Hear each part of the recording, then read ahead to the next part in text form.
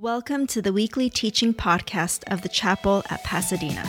Our desire is to reflect the grace and truth of Jesus Christ to Los Angeles and the world, and one way we do this is by sharing God's word through our weekly sermons. Here is today's message. Good morning, everybody. Good to be here with you this morning. If you're listening attentively, you've probably already heard the cry of Mariah Carey. Christmas season is upon us. We are starting our Advent series. It's been a tradition of the chapel to participate in Advent as part of our experience as a church.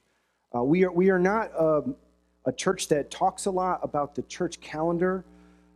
If you know much about sort of the tradition of Western, or just all Christianity, the many churches divide the calendar of the year up into festivals and feasts and different things like that.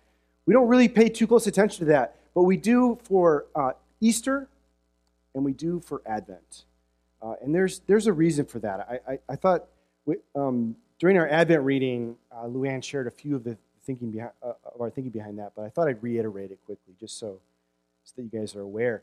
There is something valuable about tradition.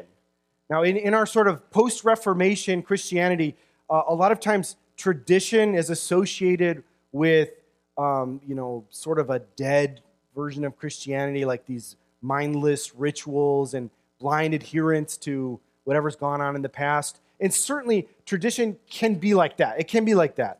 The famous story of the woman at Thanksgiving who cut the two ends off of her turkey before cooking it, and her husband asked her why she did that, and she said, because my mom did.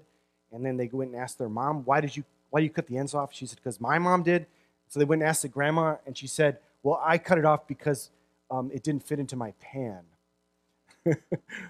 That's an example of how tradition can be something that just kind of blindly followed. However, if we tradition that is done with open eyes to the meaning, the history of it, it connects us into the whole tradition of the church since the very beginning. So people have celebrated Advent season and the birth of Jesus for 2,000 years.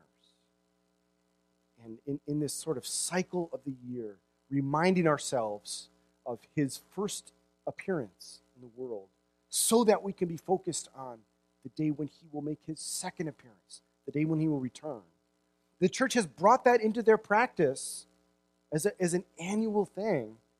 And so by joining with that, we're sort of connecting ourselves to churches all over the world and then backwards all through history in what we're doing here. And then another good reason to celebrate Advent is that the world around us, if you haven't noticed, is also celebrating Advent right now. They're doing so in their own way, with their own traditions, their own values expressed. If you watched any college football yesterday, you probably got a full dose of a secular, worldly Advent ceremony presented to you, right? And so we want to counter the secular version of Advent, the secular celebration of Christmas. Now, it's not to say that everything about the way that our culture celebrates Christmas is evil and wrong. There are good things that are present in it. But we want to remind ourselves of what this time is and serve as a counterbalance to a very powerful message that we're receiving every day throughout this season. Anyway, so that's sort of a reason why we're doing Advent. Now, the theme of our Advent series this year is the manger and the cross. And the reason that we've chosen that theme is that we want to emphasize that the birth of Jesus is the beginning of a work that is completed on the cross. And so his birth is good news because it culminates in what he does. And so during this series, we're going to be looking into different places in the Old Testament in which birth stories happen. Stories of sons that are born. And how those lives are shadowed by death. And so looking at these stories from the Old Testament of births that are shadowed by death, how does that prepare us for the birth of the one who was born to die? That's sort of the purpose of our series. Sound good? All right, well, let's get into it then. If you are willing and able, would you stand this morning? We're going to read our text for this morning. Today we're going to be looking at the very first birth story in the Bible. Okay, so this is a reading from Genesis chapter 3, verses 15, through Genesis chapter 4, verses 16. I will put enmity between you and the woman, and between your offspring and her offspring. He shall bruise your head, and you shall bruise his heel. To the woman he said, I will surely multiply your pain in childbearing. In pain you shall bring forth children.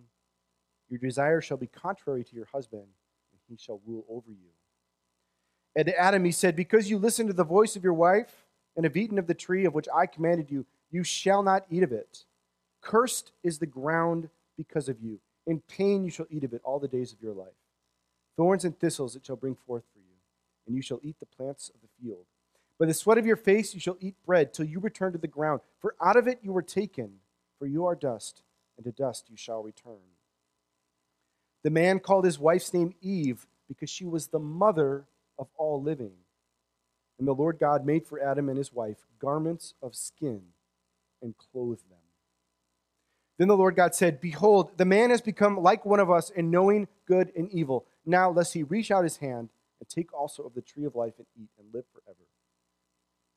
Therefore the Lord God sent him out from the Garden of Eden to work the ground from which he was taken. He drove out the man, and at the east of the Garden of Eden he placed the cherubim and a flaming sword that turned every way to guard the way to the tree of life. Now Adam knew his wife, and she conceived and bore Cain, saying, I have gotten a man with the help of the Lord. And again she bore his brother Abel. Now Abel was a keeper of sheep, and Cain a worker of the ground. In the course of time, Cain brought forth to the Lord an offering of the fruit of the ground. And Abel also brought of the firstborn of his flock and of their fat portions. And the Lord had regard for Abel and his offering, but for Cain and his offering he had no regard. So Cain was very angry, and his face fell. The Lord said to Cain, why are you angry, and why is your face fallen? If you do well, will you not be accepted? And if you do not do well, sin is crouching at the door. Its desire is contrary to you, and you must rule over it. Cain spoke to Abel, his brother. And when they were in the field, Cain rose up against his brother and killed him. Then the Lord said to Cain, where is Abel, your brother? He said, I do not know. Am I my brother's keeper? And the Lord said, what have you done? The voice of your brother's blood is crying to me from the ground. And now you are cursed from the ground, which has opened its mouth to receive your brother's blood from your hand. When you work the ground, it shall no longer yield to you its strength. You shall be a fugitive and a wanderer on the earth. Cain said to the Lord, my punishment is greater than I can bear. Behold, you have driven me today away from the ground, and from your face I shall be hidden. I shall be a fugitive and a wanderer on the earth, and whoever finds me will kill me. Then the Lord said to him, not so. If anyone kills Cain, vengeance shall be taken on him sevenfold. And the Lord put a mark on Cain, lest any who found him should attack him. Then Cain went away from the presence of the Lord and settled in the land of Nod, east of Eden. This is the word of the Lord. Please be seated.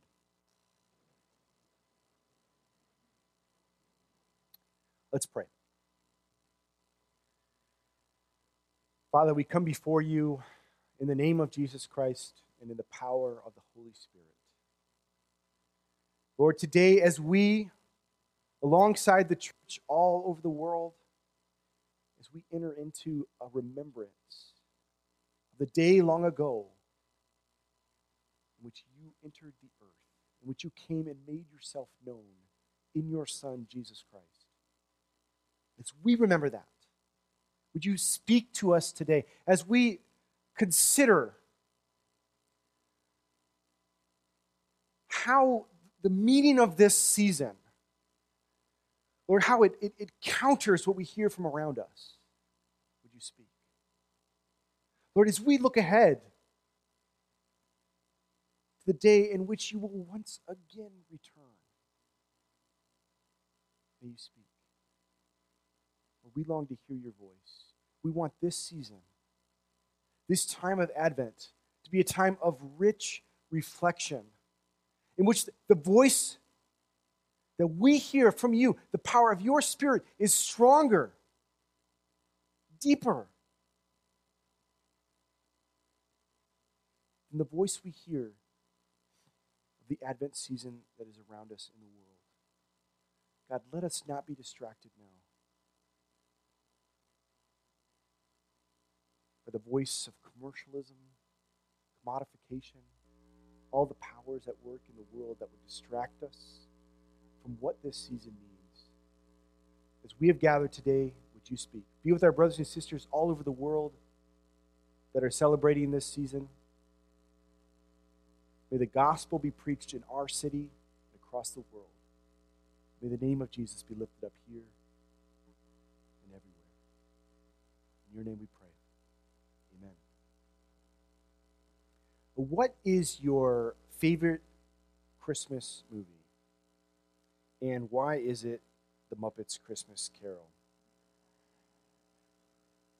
Can I get an amen on that? Anyone share with me a love for The Muppets Christmas Carol? Oh, there it is up there. Now, I think this movie is fantastic. There's a couple reasons. First of all, you've got the great Michael Caine, who is absolutely not phoning it in. Even though he's in a movie in which his co-star is Kermit the Frog, he is giving it his all. I mean, he gives a great performance in this movie. Now, if you add to that great songs, and of course, you know, your typical humor that you get whenever the Muppets are on screen, and then take that and combine it with just some of the greatest source material that's ever been written, and you've got a recipe for a truly great Christmas movie. I love Muppets Christmas Carol. I watch it every year. Maybe it's just nostalgia, though. I don't know. I did see it when I was young, and you know, the stuff you watch when you're young sometimes marks you in ways that makes you unable to actually determine whether it is good or not later in life. Well, you know the story that this is based on, the Charles Dickens story, written in 1843. It's one of the most adopted stories in history. Everyone has made a version of this movie. In fact, just this year, a couple days ago, a new version of it came out with Will Ferrell and Ryan Reynolds, a musical version that's kind of a play on this old theme, this old idea. It's a very resonant story, right? It plays on a lot of the concerns that mark Charles Dickens' writing and which have a certain timelessness to them. First of all, his compassionate portrayal of dignity in the midst of poverty, his sort of beating heart for social concerns, his commentary on the soul-destroying nature of materialism, and then, of course, the possibility that we could be redeemed, that we could be transformed, we could be changed. And these are very resonant themes. Now, A Christmas Carol is also remarkable for another reason. Now, keep in mind, this was written in 1843.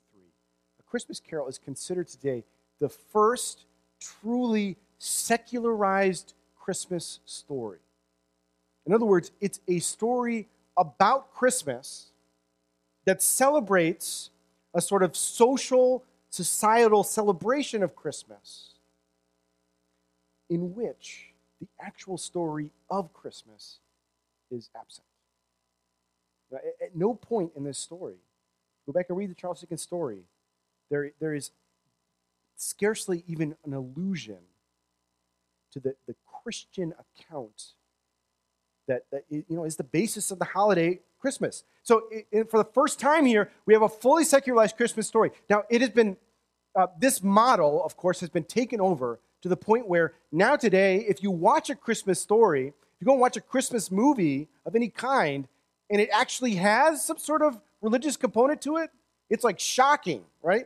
Like if you watch Charlie Brown Christmas, anyone watch Charlie Brown Christmas? You're watching this movie, it's a typical, kind of vaguely Christmassy story, and then all of a sudden in the middle of it, Linus gets up and he reads the Bible story. I mean, it's like shocking. It comes out of nowhere. I mean, by the way, that's another great Christmas cartoon if you need a good one. Now, I've always just found it so curious that like this holiday has been drained of any sort of religious component to it. I can't imagine this happening to other religious holidays. Like, could you imagine like a Ramadan that's like fully secularized Ramadan, like it's disconnected from Muhammad and the Quran? I can't understand it. Anyway, I don't want to go off on a tangent on that. However, I do think that part of what we're doing in Advent, as I said earlier, is we're countering that. Let me just read what I actually said what Luann read today in our Advent reading. She said, Advent is a weekly counter to the secular story of Christmas, purifying and ennobling what is good in it, and correcting and rebuking what is harmful in it. That's kind of what we want to do this morning. So first, though, we have to figure out what is the secular account of Christmas. When you go and watch almost any Christmas movie, what's the story that's being told to you? What are you sort of unconsciously absorbing? Because when we watch these stories, we understand innately what's going on in them. Okay, so let's make that sort of subconscious understanding of what's happening in Christmas movies explicit. All right, this is my account of what happens in a typical Christmas movie, going all the way back to a Charles Dickens' A Christmas Carol. Okay, there is a sort of Christmas spirit that like exists out somewhere. It's Christmas spirit, and that spirit represents a sort of pure love. Typically, the context for this love is like in the family or between close friends, and it's a love that's marked by selflessness, generosity, a sort of self-giving. Okay, that's the Christmas spirit. Where exactly does it come from, or where does it reside? That's all very vague, but it's out there somewhere. Okay, then you've got a protagonist who is somehow alienated from that Christmas spirit.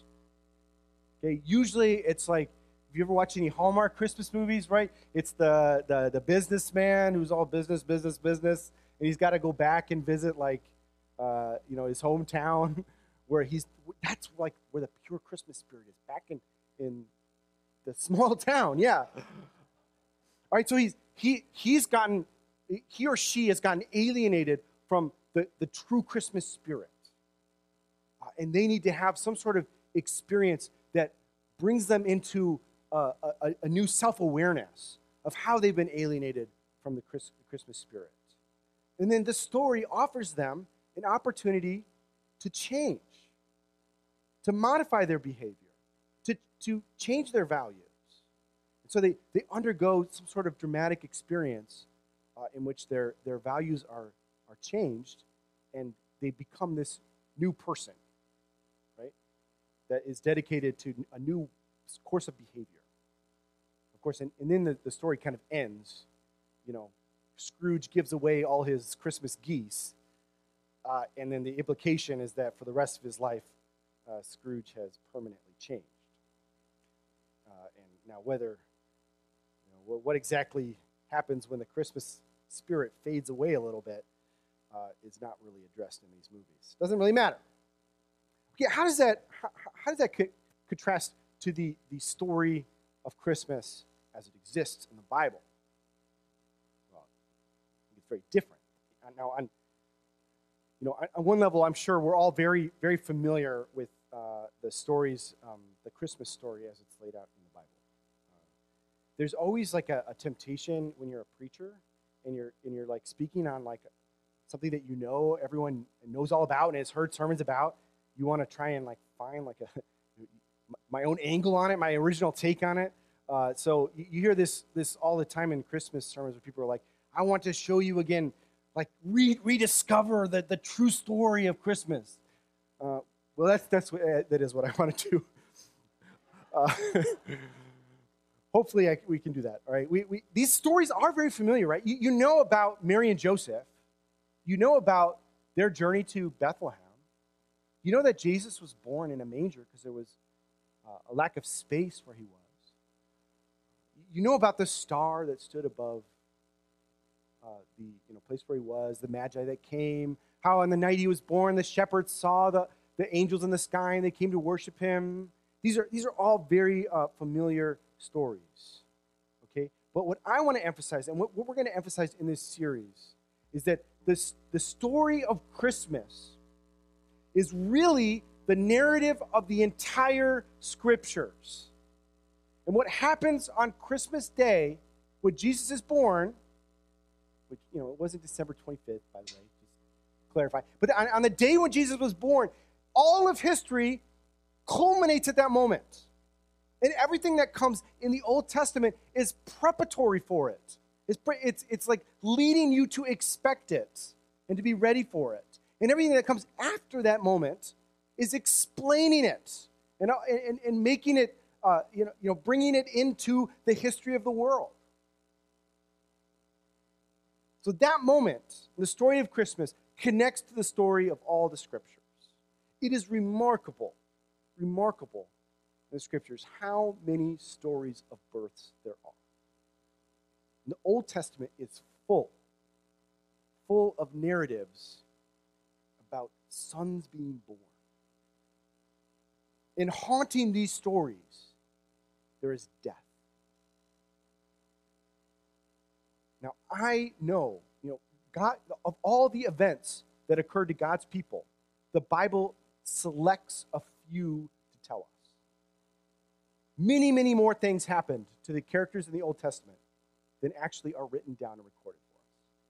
Therefore, if God has decided in his control, in his superintending of Scripture, to include these birth narratives, and so many of them, and if indeed the key event of the New Testament is a birth narrative as well, a story of a son being born, then I think we can look at these stories and help us learn things about what Christmas means.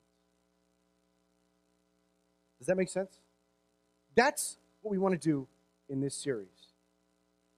Okay, so we are going to start by looking at the very first birth. We have Adam, we have Eve. Okay, they sin in the garden and they're cast out of it. When they are cast out, I lost my notes here. They conceive and give birth to a son whom they named Cain. When they conceive again, give birth to a second son named Abel. Cain becomes a farmer, working the land. Abel becomes like a shepherd, and he has a flock. Now, these are the first two people that are born in the world, in all of history. The first parents. So a few themes stand over their story. These themes, I think, will recur in all the birth narratives that we look at. Okay, so a few things stand over this story. First of all, catastrophe has befallen the created world through human sin. The world into which our first two sons are born is a world that has experienced a catastrophe. Adam and Eve, through their sin, have brought upon the world a curse. First of all, the land itself has been cursed. The created substance of the world itself has been cursed by God. The New Testament says that the creation itself groans under human sin. It's a disaster for man. The two big commands that were delivered to Adam and Eve were to work the land and to be fruitful and multiply. And because of human sin, land has been cursed, their work has been made fruitless, and childbirth itself has been filled with pain, danger, and darkness. The two big tasks cursed by God. So catastrophe has befallen the human world through sin. Another theme that stands over this story is that salvation from catastrophe would come through offspring, through childbearing, through the birth of a son. Now, this is the first promise that is issued in the Bible.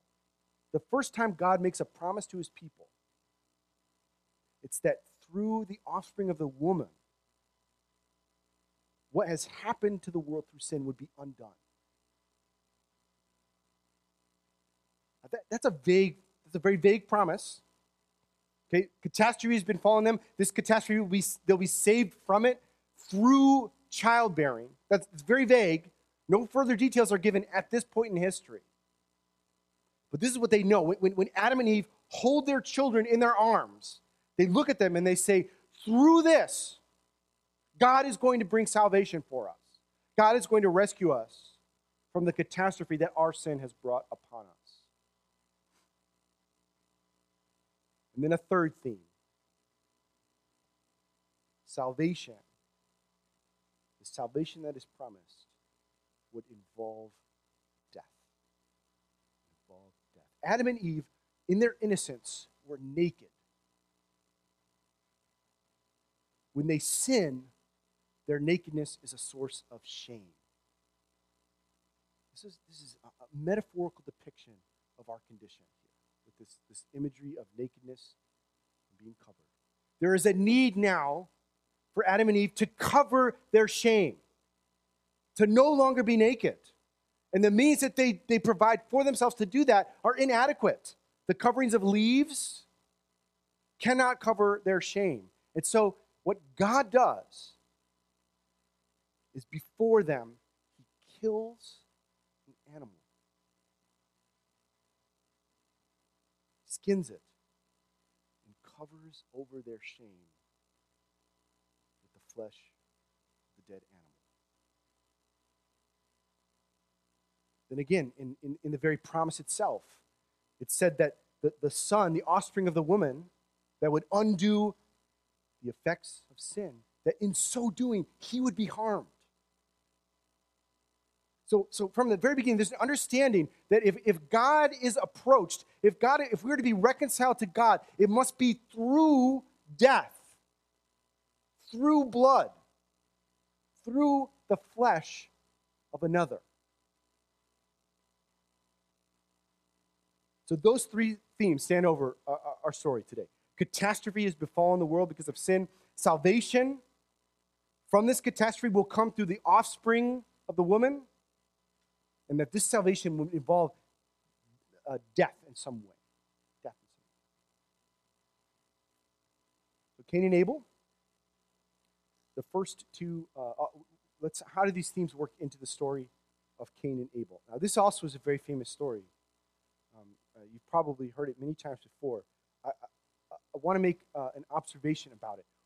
The question emerges immediately. Why does God find favor with Abel's offering and reject Cain's offering? Okay, so Cain works in the field, and he has harvest, and he takes some of his harvest, he comes and he brings it to God. Abel works in the flock. He kills one of his animals and brings the fat portion of it and offers it to God. Now, God has regard for Abel, but not for Cain. Why? There's been a lot of debate around this question. Some people have thought maybe it's some sort of ancient rivalry between farmers and herdsmen that is being prosecuted in the pages of Scripture. I don't think that's accurate. I think there's a pretty clear hint to what's happening here. Abel's sacrifice is accepted because it's according to the way that God has kind of laid out how sacrifice should work. When Adam and Eve approach him, it's because he's clothed them with dead animals. They've been covered over with a sacrifice of blood.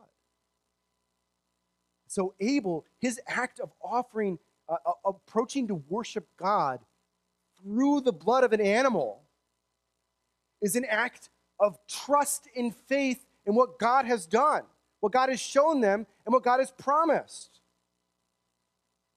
God has said, I will be approached through the blood of a sacrifice. So Abel offers a sacrifice.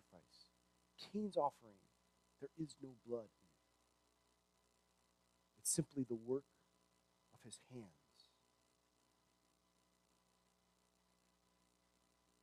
This is why in the New Testament, in the book of Hebrews, the author of Hebrews says that by faith, Abel offered God a better sacrifice than Cain did.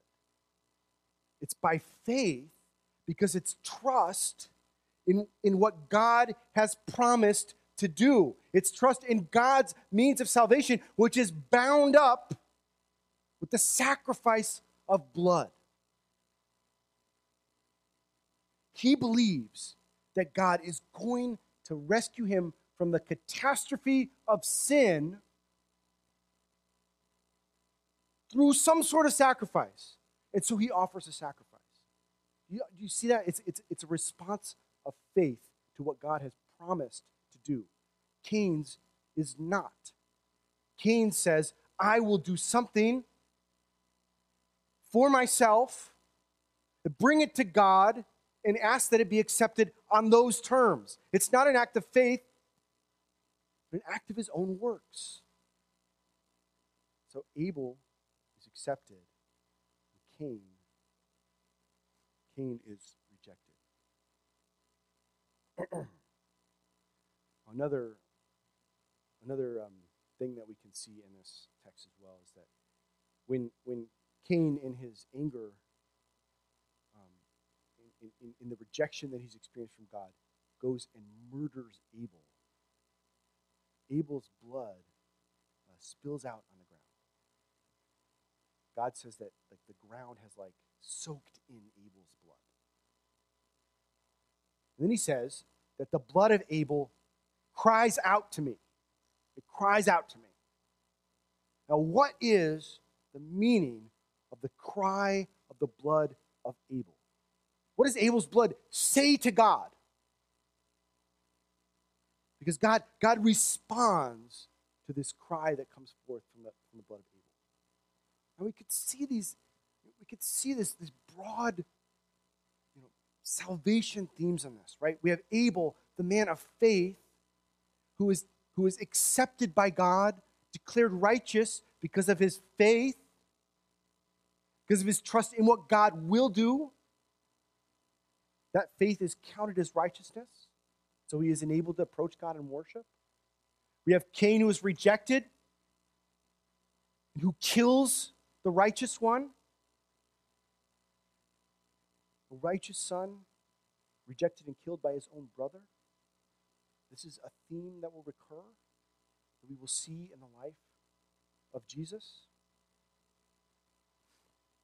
But when Abel's blood is spilled, it communicates something to God. We have to compare that to the blood of the son who would be spilled later, whose voice also spoke out to God. And what are these two things that blood says? Well, what is being communicated here is that through the death of a son, there will be a message in the blood of that death that God will hear and God will respond to. In the case of Abel, it's a cry for vengeance. It's a cry of injustice. It's a commentary. Because you see, Abel has been declared righteous, and yet he has been killed. What does that say about the righteousness of God? Will God defend his own? Is there only evil in approaching God to worship? Will the unrighteous one have the final victory?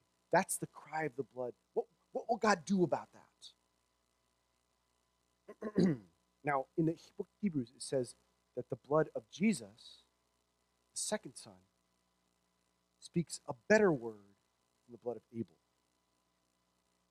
But again, we could see the general pattern that the son is killed and the blood demands something from God. In the case of Abel, it demands vengeance. And in the fullness of time, vengeance will come. In the case of Jesus, though, a better word is spoken. Something else is demanded. The ones for whom Jesus died, they are demanded back from God. He secures them with the blood of his sacrifice.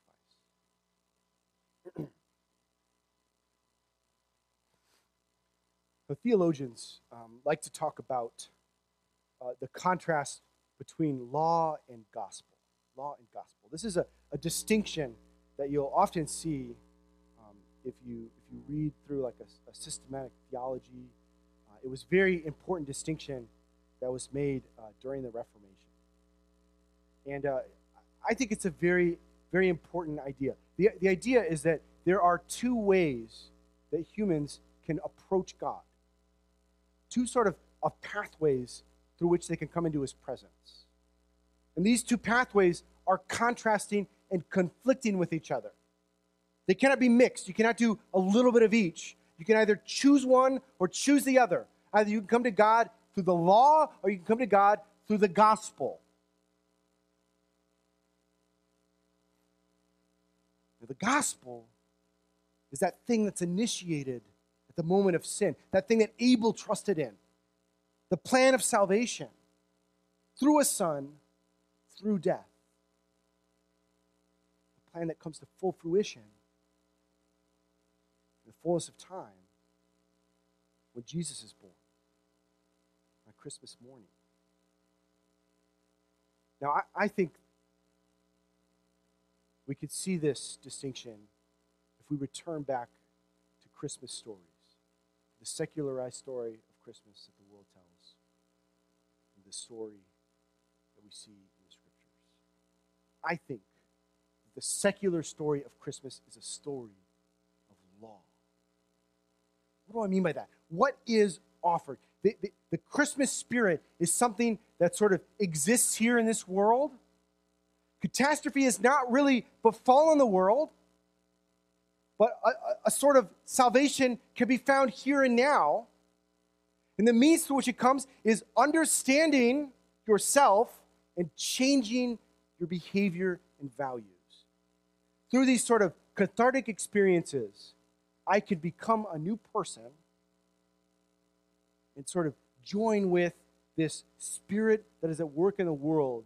And if more and more people do this, the world will become a better place, and eventually heaven on earth will flourish. But you must do it. Scrooge has to keep giving away those Christmas geese all the days of his life, right? He has to keep going and going and going. He better hope that encounter with the spirits of Christmas past is decisive. If he ever slips up again, it's right back. Now, in truth, the blood of Abel already cries out against Scrooge. The acts of injustices of his life have already condemned him. He could give away Christmas geese every day for the rest of his life. And he cannot atone for what he has done. The salvation that is offered in the secular account of Christmas, which I think is central, honestly, just a retelling of the same old story. How do you become saved? You have to become a better person. You have to change your values, change your behavior. And if enough people do that, this world will become a better place.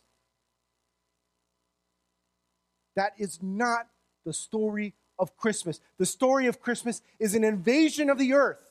This wicked place where catastrophe has befallen, and whose only hope is the birth and the fullness of time of a son. And only through trusting in this, trusting in what God will do through this son, through death, only therein can we be saved. Only in him can we be transformed. Only in him can the world be transformed.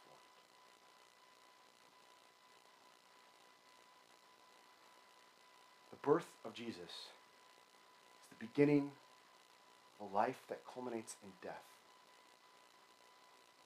Through that death comes salvation. This is the message that counters what we hear in the world. You see how it can incorporate and purify some of the good aspects of that story. The longing for a generous, self-giving love is a good thing. But only if we can find it in the faith that God has provided it in his Son. Amen? Let's pray.